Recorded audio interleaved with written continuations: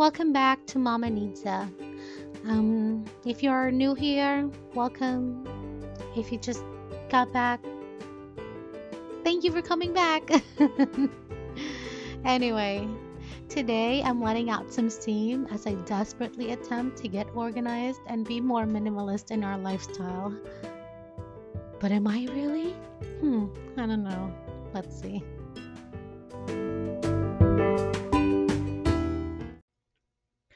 One of the projects my husband and I dove into when lockdown happened is decluttering.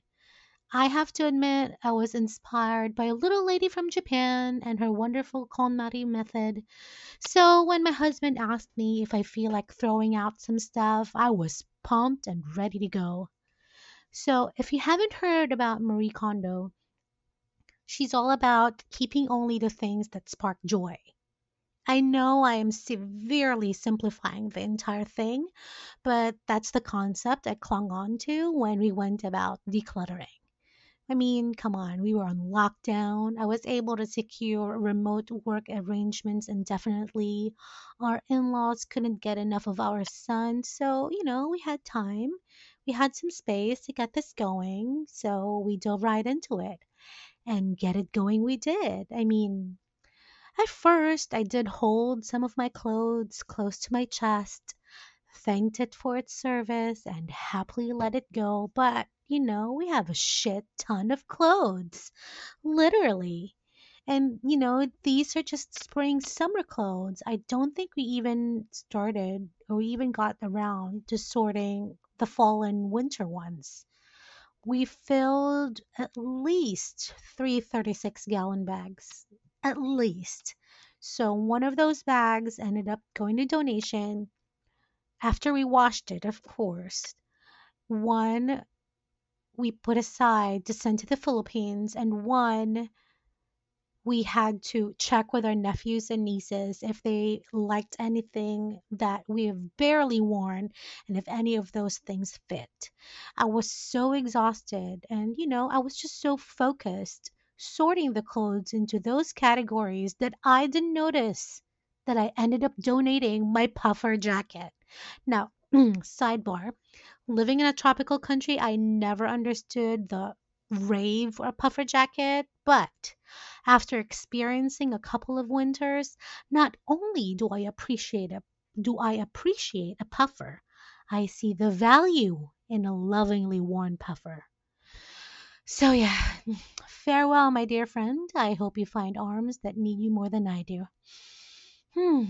Anyway, after distributing clothes to our nephews and nieces, I started packing the clothes to send to the Philippines.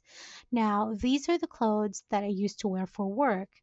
Given my remote work situation, I don't really see the need for them. And then it dawned on me.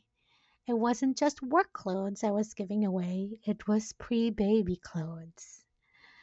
I know, we're supposed to celebrate women's bodies and how it can transform and create life, etc., etc.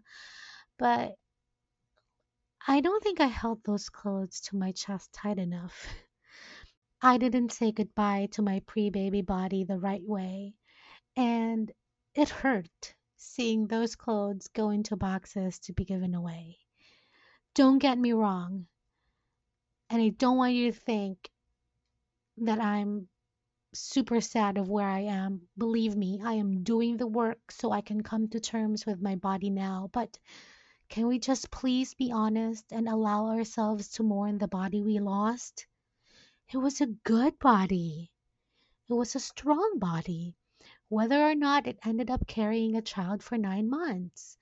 It was a confident body that knew its way to a high intensity Zumba class, hiking up and down canyons in the Utah desert, running and jogging on the treadmill without heaving so hard. I mean, come on. It was a really good body.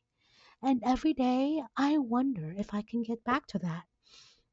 Or if I can accept this body now and create a new good body that fits the purpose of my everyday. Our son is just a little over a year old, and I am still looking for this quote new body that can keep up with him. So So, yeah, this is my personal reminder that I need not only get organized with my clothes, I have to get my physicality organized too. Right? Did I say that right? God, I hope so.